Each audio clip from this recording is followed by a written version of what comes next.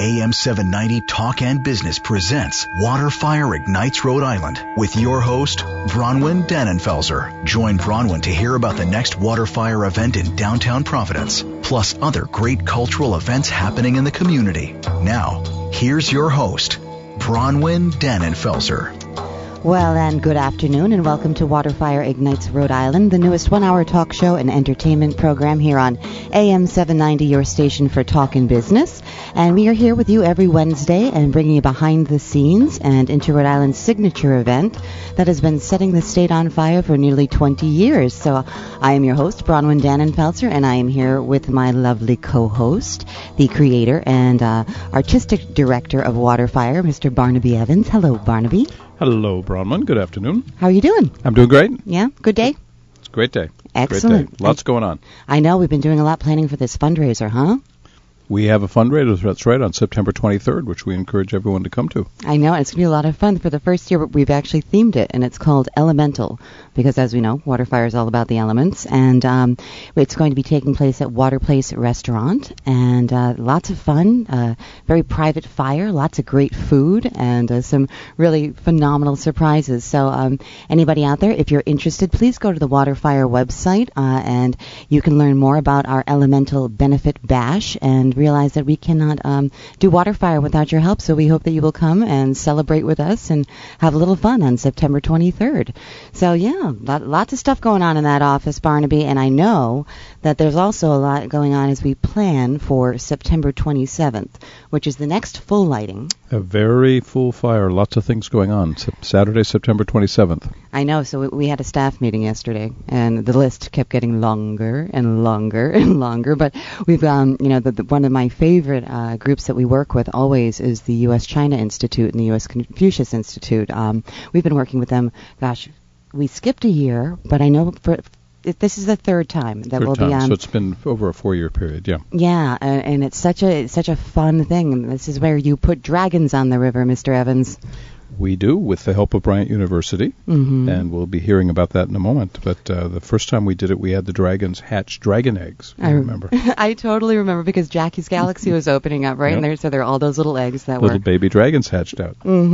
So, I'm so excited because at least today we have with us Dr. Hong Yang, who is the Vice President for International Affairs and the Charles J. Smiley Chair Professor of Environmental Sciences at Bryant University. And he's been my partner on the road show over the last few years, when we've actually been doing tea ceremonies and doing some exhibits of Chinese music and culture. And Dr. Yang is going to be joining us to tell us not only what the Confucius Institute is necessarily, but, what we can expect to see on the 27th. Dr. Yang, are you there on the phone?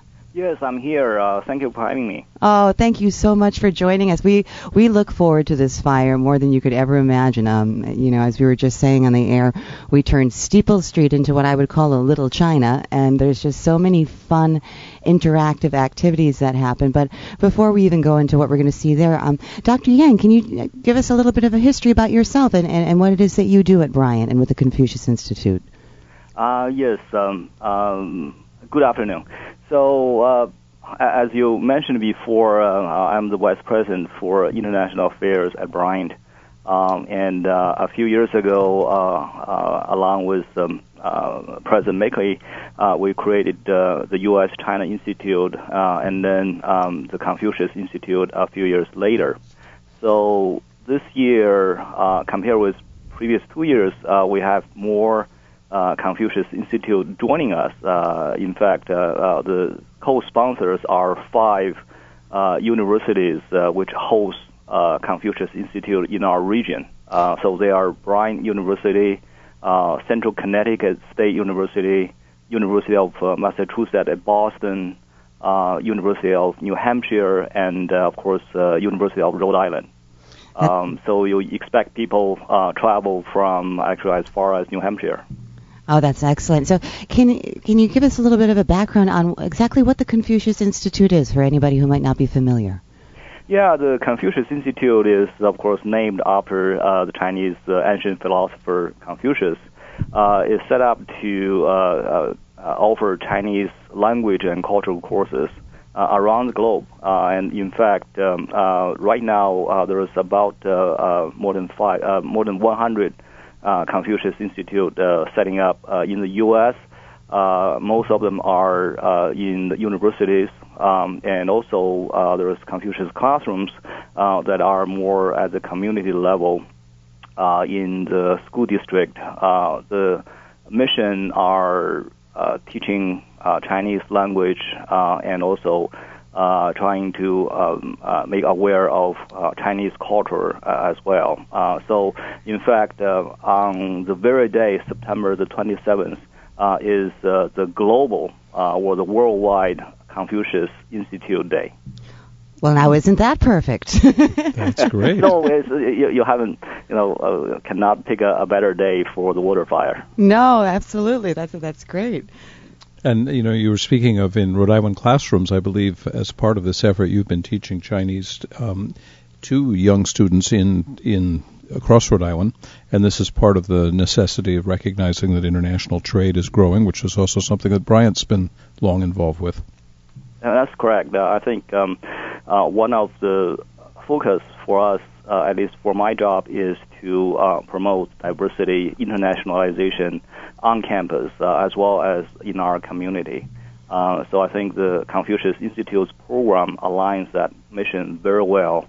And we have several programs. I think each one of the 5 Confucius Institutes have their own unique aspect. For example, we do a lot of teacher trainings, training for Chinese language and cultural teachers in the school district. And we do a lot of programs for festivals, for example, the Chinese New Year, or in the fall, that is the Mid-Autumn festivals, which we just passed, actually, last few days. Is that when you have those beautiful tea cakes? I remember when we're doing a tea ceremony, and I think it was last year. There were these beautiful moon cakes, I think they were called. Is that it? That's correct. So the Mid-Autumn Festival is a holiday. It's very similar to the our Americans' Thanksgiving. So people are coming together. The family are sitting under the full moon, enjoy the mooncake and having tea, just chat about their lives and their friendship. And so how large is the program, specifically at Bryant, the U.S.-China Institute and Confucius Institute? Do you find that there's a lot of students that are enrolling in the program? Yeah, our program started year 2006. And has been a number of years, and we have seen growth interest in the past few years, not only for our students, but also students from the K-12 level as well as from the community level. So we do several programs throughout the year for language and culture. And also our staff also taking high school students to China in the summertime as well. Oh, that's excellent. I was going to ask that. Is there some sort of almost like cultural exchange program that you have with another university in China? So can students go back and forth between Bryant and another university and take a semester in China? Yeah, actually each one of our Confucius Institute is partnering with a Chinese university. As I know, for example, our University of Rhode Island, which partnering with Zhejiang University, which is going to send a performing art troupe to perform before the WaterFire on the 27th. Oh, very nice. Yeah, it's going to be a nice night. That'll be happening on the WaterPlace stage, as well as you've got a lot of exhibits up on Steeple Street of different things that the U.S.-China Institute is doing and Bryant is doing. Yeah, this year we featured early Chinese writing. As you know, before paper was invented and after the oracle, the Chinese writing was carved on bamboo strips. Right. So we're working with the National Museum and also the Provincial Museum to bring some of these replicas of those artifacts back to Rhode Island, and some of them will be displayed at the WaterFire. You know, another historic thing which I think is really exciting for Rhode Island and for Bryant, of course, is this groundbreaking you held, and we walked and looked at the field, where you'll be creating Shufangjai as a project. So can you tell us a little bit about that?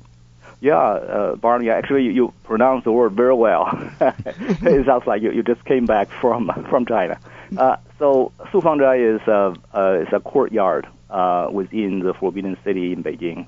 So in the past few years, we have been working with the Palace Museum, or known as the Forbidden City in Beijing, to do a one-on-one replica of the courtyard. So this has been a long effort. So we got approvals from the Chinese government and authorities. We're very actively engaged. In particular, the president is engaged in fundraising, trying to get the structure built on our campus, which we think serve as a symbol for U.S.-China interactions and friendship. And this is the first time the Forbidden City has done something like that. So we'll come right back to that after the break, because it's a fascinating story and an exciting next chapter up at Bryant. Yep, so hold on one second, Dr. Yang. We look forward to speaking to you after the break, and we'll talk more about that Forbidden City and everything that we're going to see on September 27th. You are listening to WaterFire Ignites Rhode Island on AM 790, your station for talk and business.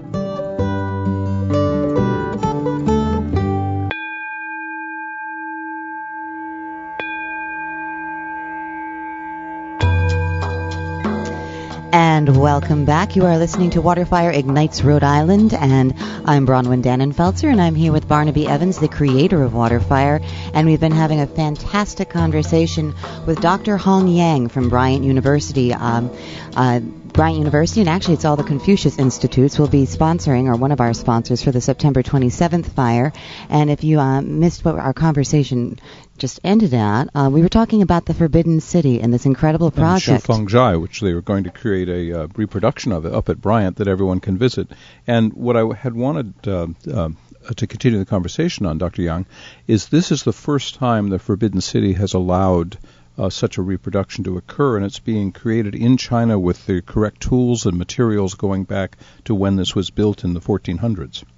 Yeah, that's correct. I think this is the first time both inside or outside of China, because we were getting the direct measurements from the ancient architecture department of the Forbidden City. And so tell us how that came about. This is a singular honor that's coming to Bryant and to Rhode Island, and it's going to be a wonderful resource as we look at Chinese culture. Yeah, this is, I think I have to accredit this to President Makeley's vision.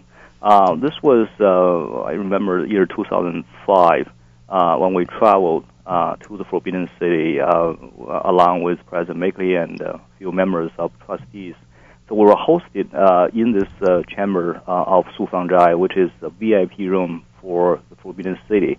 So everybody was falling in love with this. So I think this is the time when President Makeley came up with this idea, why don't we build one to symbolize our relationship with China, to symbolize our commitment for diversity and international on our campus. So I think this is a sort of a short origin of this program. That's amazing, and congratulations. When does the next phase of that happen? I imagine they're preparing the materials and they'll be shipped to here for assembly by master craftsmen. What's the timeline? Yeah, I hope that we raise enough money so that we can start maybe next year or so to build on site here. Well, I remember visiting the site, and it's going to be a wonderful addition to the Bryant campus, which already has a great many intriguing buildings. It's been quite a project, and I encourage people to go out and discover everything that's happening at Bryant. Yeah, and I have a question, Dr. Yang. I was, now having seen both sides, so what schooling in college and university is like in China and what it is like here in the United States, what do you see to be the basic fundamental differences between the schooling in either area, or some of the similarities? And as we try to bridge this gap, because we do so much business internationally, what do you see happening in the future between the two countries and our exchanges and how we work with each other? This is a great question. I think we can talk to more than an hour. But to be brave, I think there is a lot of differences between schools in China and in the United States in terms of educational philosophy, the curriculum, the faculty. But there's a lot of similarities. I see the school is a place where students getting their knowledge, students explore their future, and has all this wonderful flair of interactions between students and faculty. It is just a place where you see learning is the center mission of a school. So I think there's a lot of similarities as well. And in terms of the exchange program, it has always been our belief that the students need to know a country beyond their own country. So to know people who have different cultures, who speak different languages. So this will have a tremendous impact when they into the workplace, where it's already become a very independent from one to another. We're living in a global village, as we say. So I see our mission is to provide students at Bryant who are equipped with knowledge for internationalization that will prepare them to go to the next challenge when they enter the real world.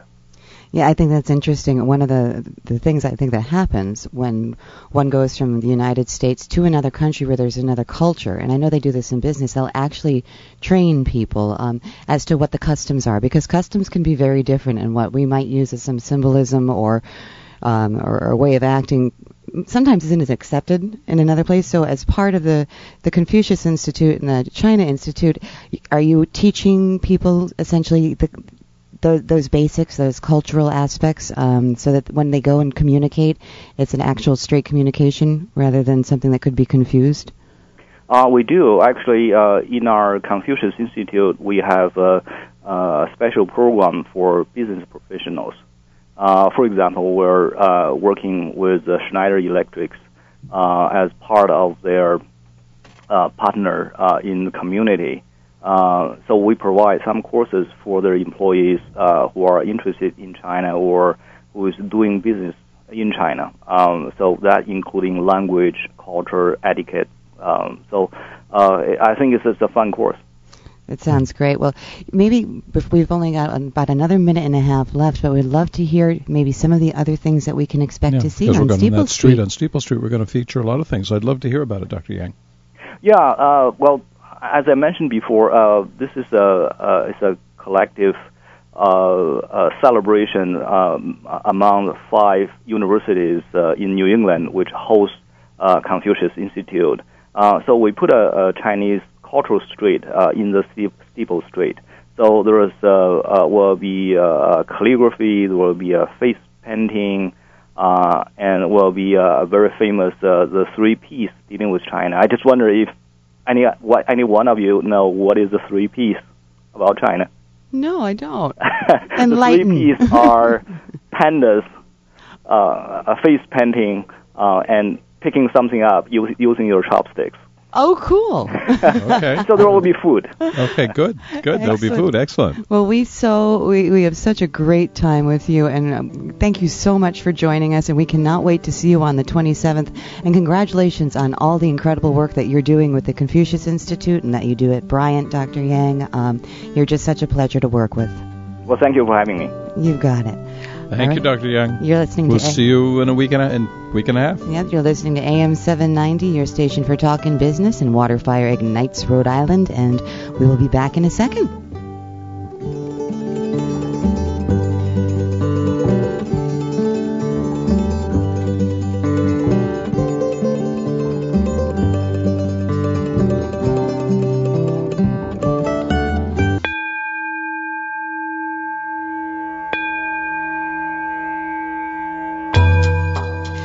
And welcome back. You're listening to WaterFire Ignites Rhode Island. I'm Bronwyn Dannenfelser, and I am here with my co-host, the creator of WaterFire, Barnaby Evans. And we just had a great chat with Dr. Hong Yang from Bryant University in the Confucius Institute. They will be at WaterFire on September 27th. But now we're going to segue into something which I find to be really fascinating. And I really didn't know a lot about until I started to read more about it in the last couple of months. But we are really privileged at the moment to have David Beauchesne, who is the executive director of the Rhode Island Philharmonic, with us, and has been doing a lot of work on something that is called a cultural facilities bond. And I thought that we really should educate people as to what is the cultural facilities bond. And David, I know that you and Michael Gennaro have been working on this for quite some time and really penned a lot of this. But why don't we start off with one? Hello. Hello. How are you doing today? Great to be here. Thanks for having David, me on the good show. to see you again. Absolutely. Good to see you, Barnaby. Yeah. Yeah, so I think, This goes back to the General Assembly, I think. When was it? It's been something that a lot of communities have been looking at for art support. But when did the discussion start? There was a big charrette statewide. Sure. Well, Michael and I have been talking since we met about how we could better support and fund arts facilities in this state, essentially as the state's cultural infrastructure.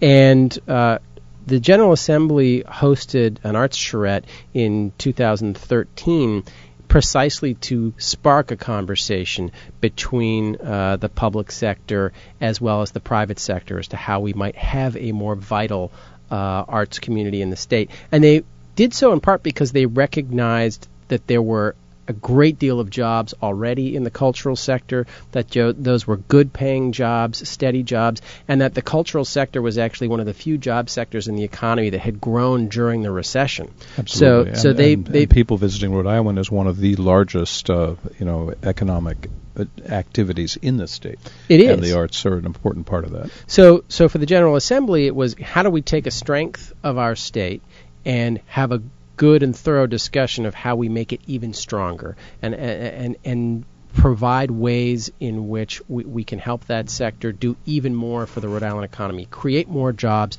create more activity that will bring people into the state and make our communities more vital, make people want to live here, raise families here, work here.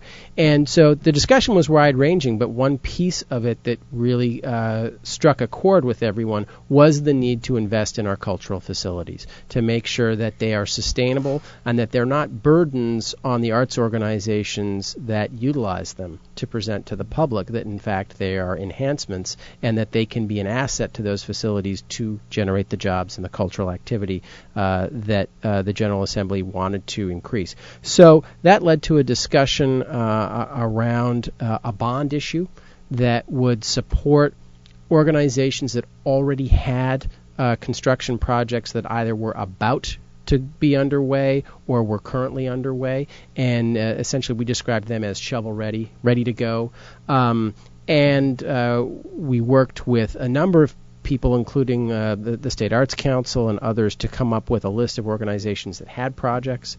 And these are organizations all across the state. All across the state. And it's building capacity, and it will increase the economic impact of these arts organizations and allow us to have an even more vibrant arts community here in Rhode Island. That's right. Yeah, I mean, I was actually on there is a website that kind of breaks down exactly what the cultural bond issue is. But David, can you tell us some of these groups that that it would benefit, and actually, what is the bond? Is it for how much money is it for? Sure. Well, the website's yeson5ri.com, all one word, yeson5ri.com, and so people can go there to find out more. And the bond is for $35 million, and it actually merges two ideas. It takes the cultural facilities idea and connects that with a previous bond program that was for historic properties. And that bond program has happened a couple of different times in our state's history. And so we in this particular case, Governor Chafee actually merged the two ideas together and put it in his budget for the coming fiscal year, and then put that budget to the General Assembly, and they picked it up and made a few changes in consultation with both the historic preservation and the arts community, but we think those changes strengthen it, and the governor supported the changes. So and then the General Assembly passed it overwhelmingly. So there's strong support at both the governor's office and in the General Assembly for this bond. And these are matching funds. The organizations, the municipalities will be matching those dollars so that it really increases the capacity of the organizations in a great way. Correct. Any recipient of the bonds has to at least match it 1-to-1. And the history of these kinds of bonds is actually pretty positive in that regard. The state authorized up to $35 million in bonds for this project, and you can go to the website to see how they're distributed. But based on the prior historic preservation bonds that have been issued and their performance, as well as the projections that have been done on the cultural facilities portion of the bond, we expect that the state's investment of roughly $35 million will generate over $140 million in construction projects for the state, which is pretty impressive return for the taxpayer and definitely a partnership. This is not a handout. The taxpayers aren't being asked to foot the bill for these projects. They're being asked to partner with these nonprofits to create and in some cases, as you mentioned, Barnaby, municipalities to create meaningful facilities for the state. So it's a great way to get those projects started. For example, in WaterFire's case, we're building a new home for WaterFire's future, and we estimate we've got to raise $10 million to do that, and this is $3 million of this 35, $3.16 million will go to that. But that helps us then raise the rest of the money to have the huge impact that we can have. Mm-hmm. And what are the other? And there are 9 organizations named, but then there are other 9. There are 9, and then other organizations who didn't have a project immediately ready. A portion of this fund is set aside for them to apply to. Right. There's the 9 organizations that are named in the legislation are AS 220. Mm-hmm. Chorus of Westerly, Newport Performing Arts Center, the Rhode Island Philharmonic Music School in East Providence, Second Story Theater in Warren, yep. Stadium Theater in Woonsocket, Trinity Rep downtown Providence, United Theater in Westerly, and WaterFire Providence. So they're all named in the bonds. They all have existing projects with nonprofits that are geared up and raising funds, and they have plans in place. They know exactly what they're going to do with the funds and when they're going to do it. And so these are construction projects. These are not some arts project. This is building infrastructure, building facilities, hiring, creating jobs in Rhode Island. 100% infrastructure. Yeah. So there are 2 ways jobs will be created through the bond. One is the temporary jobs, the construction jobs, and we estimate that there'll be about somewhere around 600 temporary jobs created during the life of the bond to further these construction projects. And then beyond that, because this infrastructure is created, it creates additional capacity for these arts organizations. And so that additional capacity is really where the power is. So that we estimate that there'll be an additional 600 permanent jobs. Those are people who will live in the state, pay taxes in the state, generate revenue for the state through those state payroll taxes. All of this means that the investment by the taxpayer will come back to the taxpayer through these additional jobs that are created. Well, I think we've even seen that with WaterFire, and remember Barnaby, the Army Corps of Engineers did a study last year where just with WaterFire, we bring in $114 million to the city and state. Of new spending into the city and state, yeah. So largely from visitors who choose to come visit Rhode Island. And this is the sort of investment in all these 9 organizations and the other organizations that will join it that really builds an even more vibrant reason to come to Rhode Island. Exactly. And the Philharmonic, the economic impact, arts organizations really are just economic drivers. And I think that sometimes people don't think of that. They're not thinking about people coming in and visiting and, taking advantage of that. So we're going to have to take a quick break. We're talking to David Beauchesne from the Rhode Island Philharmonic, one of our favorite partners. And we'll be back talking a little bit about this cultural facilities bond. You're listening to AM 790, your station for talking business.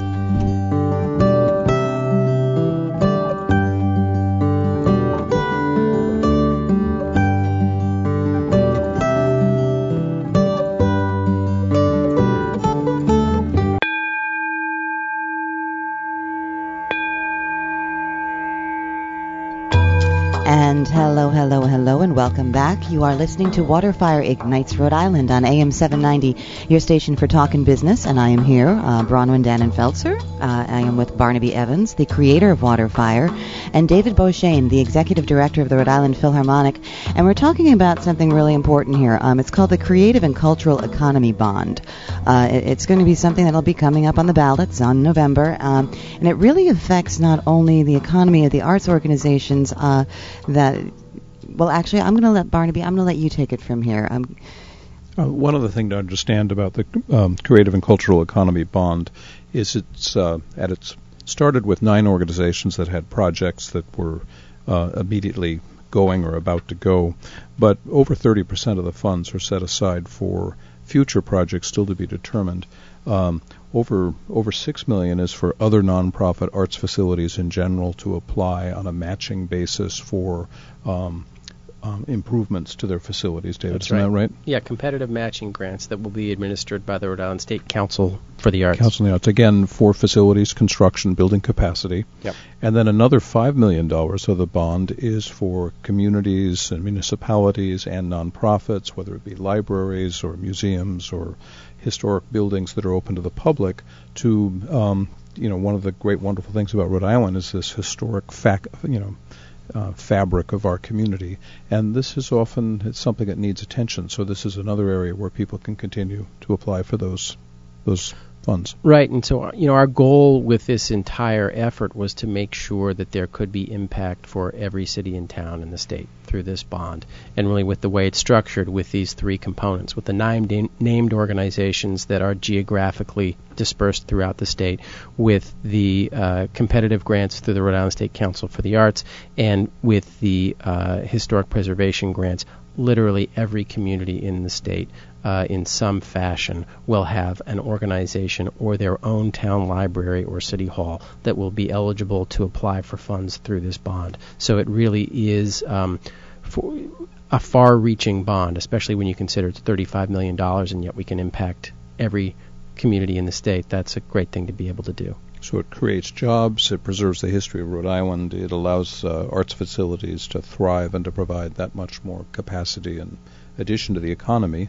And as we know, tourism is one of the largest industries in the state. So the more reason people have to come to Rhode Island to discover an already well-known and vibrant arts culture is a great thing.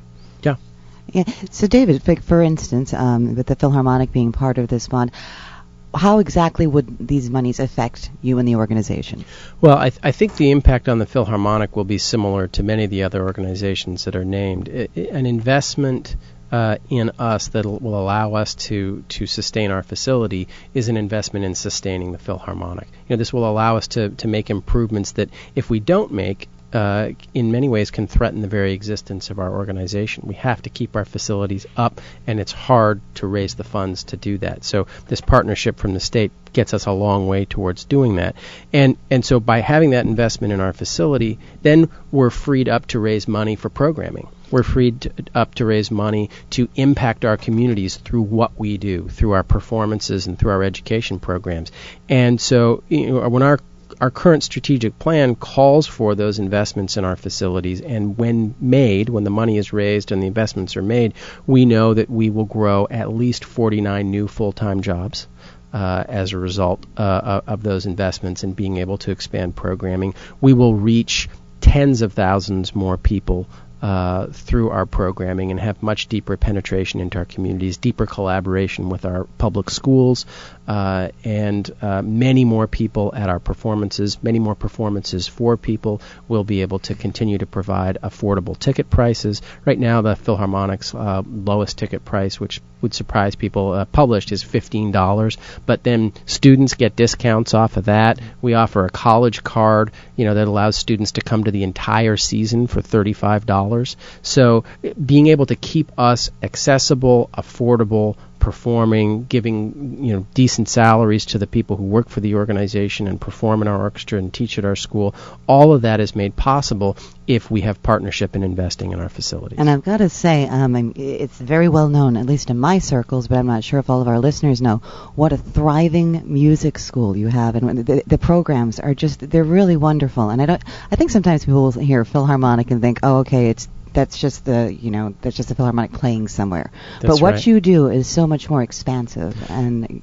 Yeah, people are always surprised, especially when they come to the facility and they see how large it is. I mean, it's 30,000 square feet of teaching space that they didn't know existed in our state, and they didn't know that we have, over 12 rock bands and jazz, and we have jazz combos. The energy of the space is great, and it covers all kinds of music. Right. And on Tuesday nights and Saturdays, you can't get a parking spot in the space, and our parking lots are in disarray and poorly lit, and we need a lot of work to accommodate not only the traffic that we have, but as more people find out about us, and as we can make ourselves more affordable through fundraising, more students can afford to access our programs. We're going to have more and more demand, and we need our facilities to be able to meet that demand. Yeah, and so then Barnaby, I'm going to ask you the same question. So, if the bond gets passed, because people go and vote on November, the 4th? November 4th. So if the bond gets passed, how does this affect WaterFire specifically? Very similar, and I imagine this is true for all 9 of the organizations. People, love the art, but don't always think about all the work it takes, the facilities, the storage, the trucks, the equipment, and stuff like that. And with the help of both the city and the General Assembly, WaterFire purchased a historic but empty and long vacant warehouse on Valley Street, and we're in the process of starting to raise the money to fix the roofs, fix the windows, and sort of make that a permanent home for WaterFire. WaterFire has been going for 20 years. We've been bringing $114 million into the economy each year, rebranding the city, bringing people downtown, making it a vital place and a vibrant nightlife. And we want to make sure we can assure a long-term future for WaterFire, so we bought this building. But it's a building that was built in 1929, and it needs a lot of work, from roofs to electric to everything else.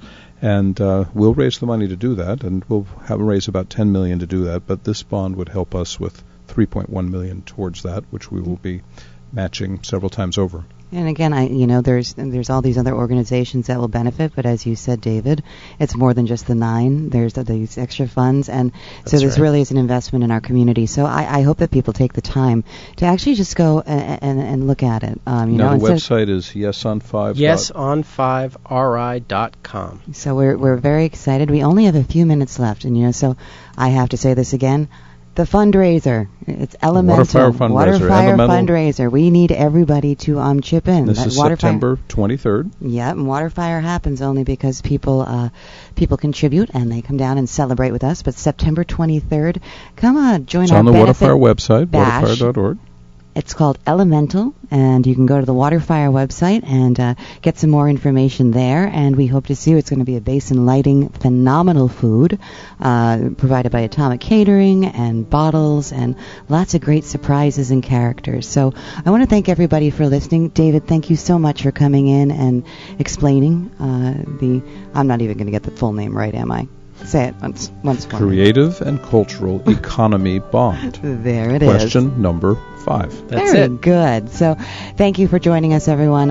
If you have missed any part of this program, you can see it on the WaterFire website, or you can go to the AM 790 website and catch the podcast there. Thank you for joining us, and hope to see you down by the river.